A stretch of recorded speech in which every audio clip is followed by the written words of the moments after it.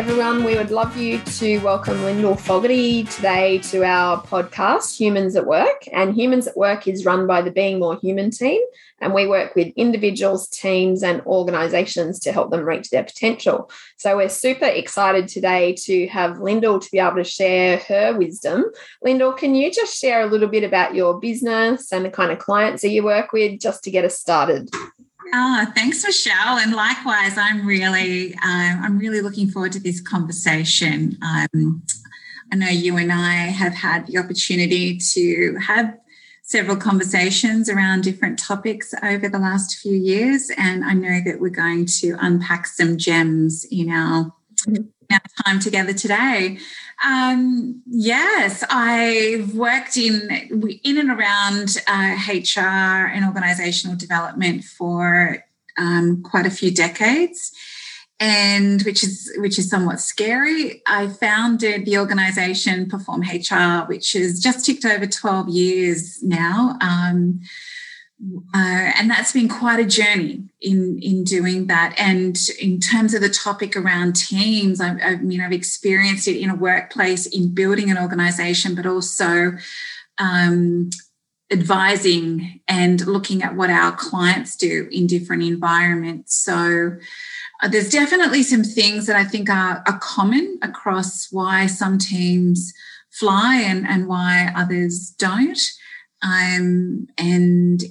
It's going to be really a joy to uncover and share some of those insights with you today, Michelle. I think fundamentally, I love seeing people. I love seeing people stretch into places they didn't think they could. That's really what gets me out of bed each day. And fundamentally, I love creating change. So I am a serial entrepreneur about to launch another organisation that'll go live in September this year with my husband. So yeah, and again, it's got its own unique challenges around team when you're working with family. Yeah, absolutely. That's a whole new definition, isn't it? For sure. Did you want to tell us any more about that new business? Can we have some sneak information or? Yeah. You can have some sneak information, Michelle. So we've created a e-commerce coffee subscription business. It's called Moa Coffee Co. So Moa is a mashup of our daughter's initials, Madison, Olivia, Alexandra. And it's the culmination of bringing a number of our passions together. And one of those is we've aligned with a charity called Life Changer, who work with youth across Australia and New Zealand to develop self-worth and self-resilience. They do amazing work. They've been going for about 5 years now. And last year they worked with 13,000 young teens. And one of the unique ways they approach their work is they create mentors in the communities that they go into so that their work can continue. And as organisational development professionals, Michelle, we know change comes through creating an ecosystem to allow change to happen. It's interesting you use the term creating an ecosystem, because in many ways that's what you're doing with a team as well. The ecosystem might be a different scale. You're talking about a different scale, but that's really what we're trying to do when we're creating an exceptional team. Can you tell me firstly, do you believe that an exceptional team can always be an exceptional team, or do you believe that they lull and go backwards and forwards and no, it can't remain exceptional. And the reason I believe that is because nothing stays static. So people's skill set and mindsets grow, the environment alters, and a team needs to shift and maneuver to accommodate the dynamics that it's exposed to or within. And I do think that they wane and grow and flex, and they need to. And if I think about some of the teams that I've been involved in as a team member, with pre-Perform HR days, and when we felt like we were on fire versus when we felt like we'd lost purpose. And it was really to do with what was going on in the organisation at the time. The teams that I felt really, I got a buzz from being part of. We achieved great things together. We had a really clear, definitive goal. And once that goal was achieved and the landscape changed, and therefore the individual motivators with the team members, they changed as well. So there was a new norm that had to be established, and that suited some team members. That didn't suit everybody. So, yeah. You're basically saying the changing dynamics that get presented to a team mean that the team has to reorient itself around those dynamics. It does. It does need to reorient itself. It needs to consciously choose as well whether they're signing on to those new dynamics. Can you tell me about many dysfunctional teams that you might have been involved with, either as a consultant or in some other way, and how they differ to exceptional teams?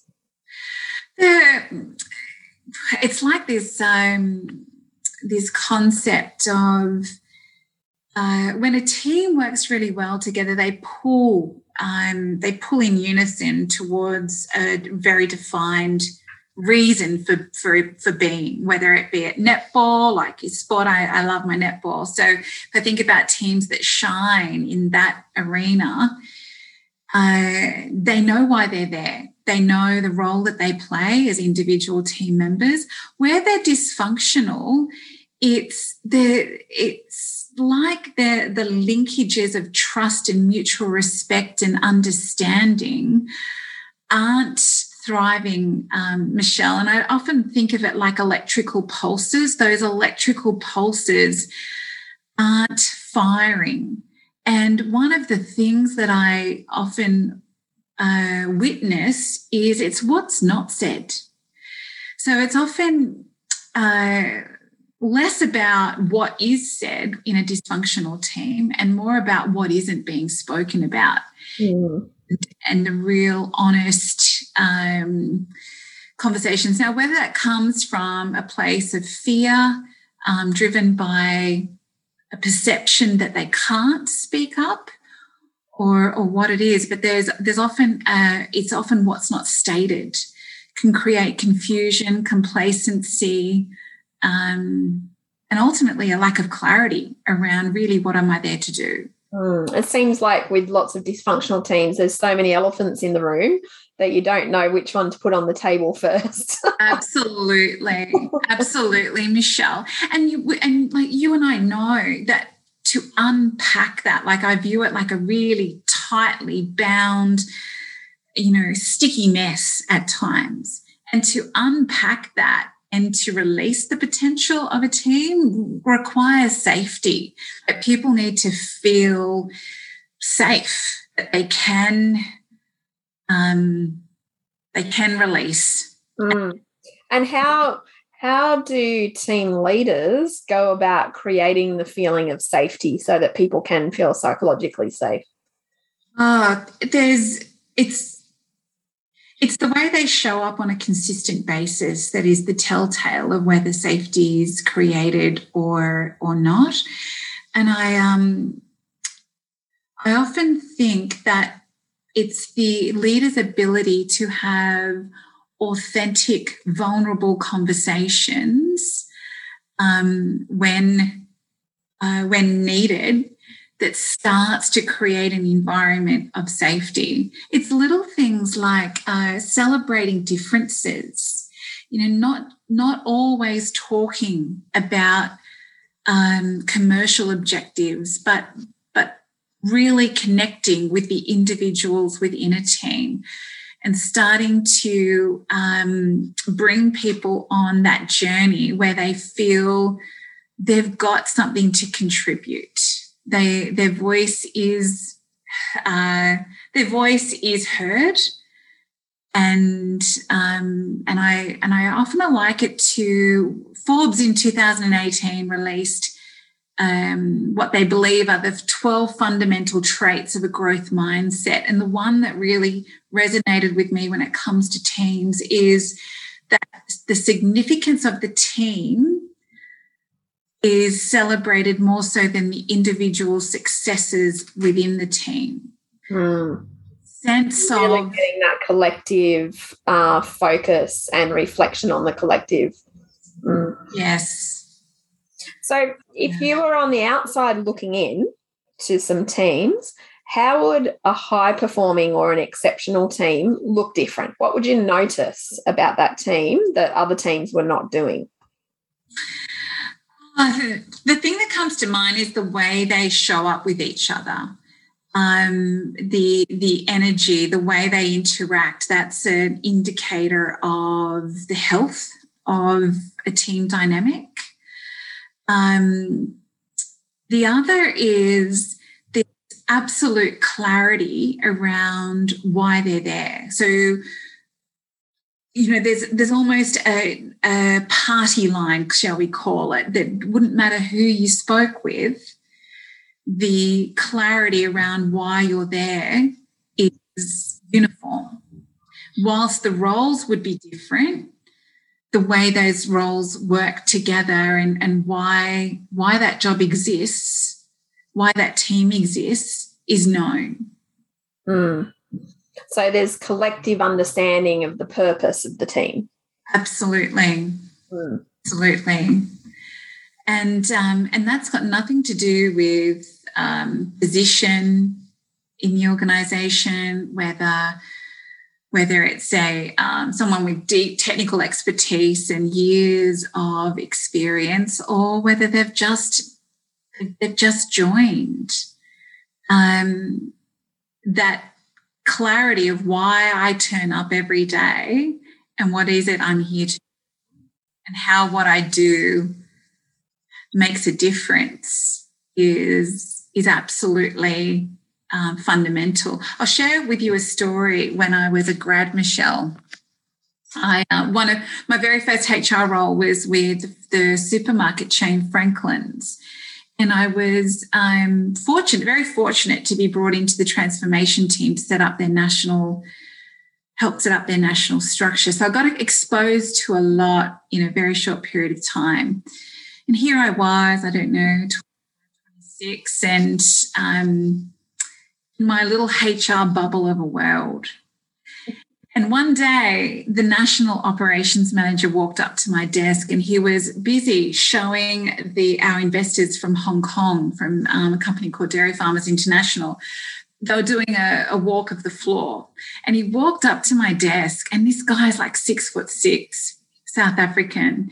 And he said to me, "Lindell, could you please explain to the shareholders how what you do impacts the people that scan the groceries?"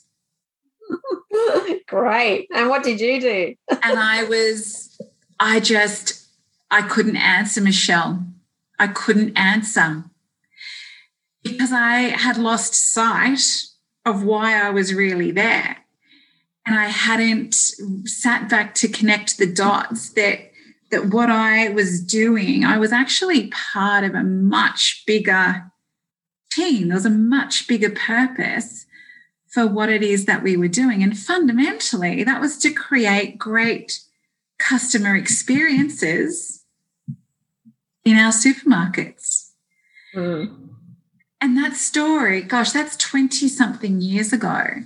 And I still remember it like it was yesterday, because it fundamentally shifted my world around the way that I view team, the way that I advise clients. Because ultimately, if we can't answer that question of why do we do what we do and how does it impact? Well, nothing else matters if we can't answer that question, does it? Exactly. And I think you're so right. You a lot of the times in organizations, you have, particularly when you're talking about strategy and things like that, you're having conversations with people all over the business about what the reason for being of the business is. And it's very, very rare that you will get a consistent themed story or, set of parameters as an answer when you ask it across the board. You usually get all sorts of different things that are kind of mismatched, that don't necessarily align. So it's an interesting test, actually, to have those conversations randomly across a business. So you wouldn't be the only person that would sit there and not be able to answer that question. We are rapidly coming up to our time. It feels like we've been 2 minutes, but coming up to our time. It really does. But if you could give some wisdom and insight and give people a tip, like if this is for people who work within a team. So if you're a team member working within a team, what is the best tip that you can give to a team member to help that team become an exceptional team? Things come to mind is, if you don't know why your role exists, find out. The other is to fund. Everything starts with self. We know that, Michelle. Everything starts with self-awareness. Really work on yourself and then work on the dynamics, the relationships across your team. So make it your mission to know your team really well, understand what makes them tick, not the job necessarily they do, but they as human beings, and then meet them where they're at. So, but to do that, you need to really understand yourself. And I am a big believer in that really well-formed teams are a collection of people that work on themselves and understand the power of connection. Because ultimately, if we don't believe in that, then what are we doing? Yeah, well, you'll never get a high-functioning team without, I would say, really extreme levels of connection. And and this is a great way for us to wrap up, I love your point about self-awareness being so critical in a team scenario, because you can't really provide insight to how other people are operating if you can't see that about yourself in the first place. Absolutely, Michelle. Thank you so much for your time and your energy and wisdom. And we could chat for hours, but here is our time. And big thank you to all our listeners for our Humans at Work podcast. And this is brought to you by Being More Human. Take care.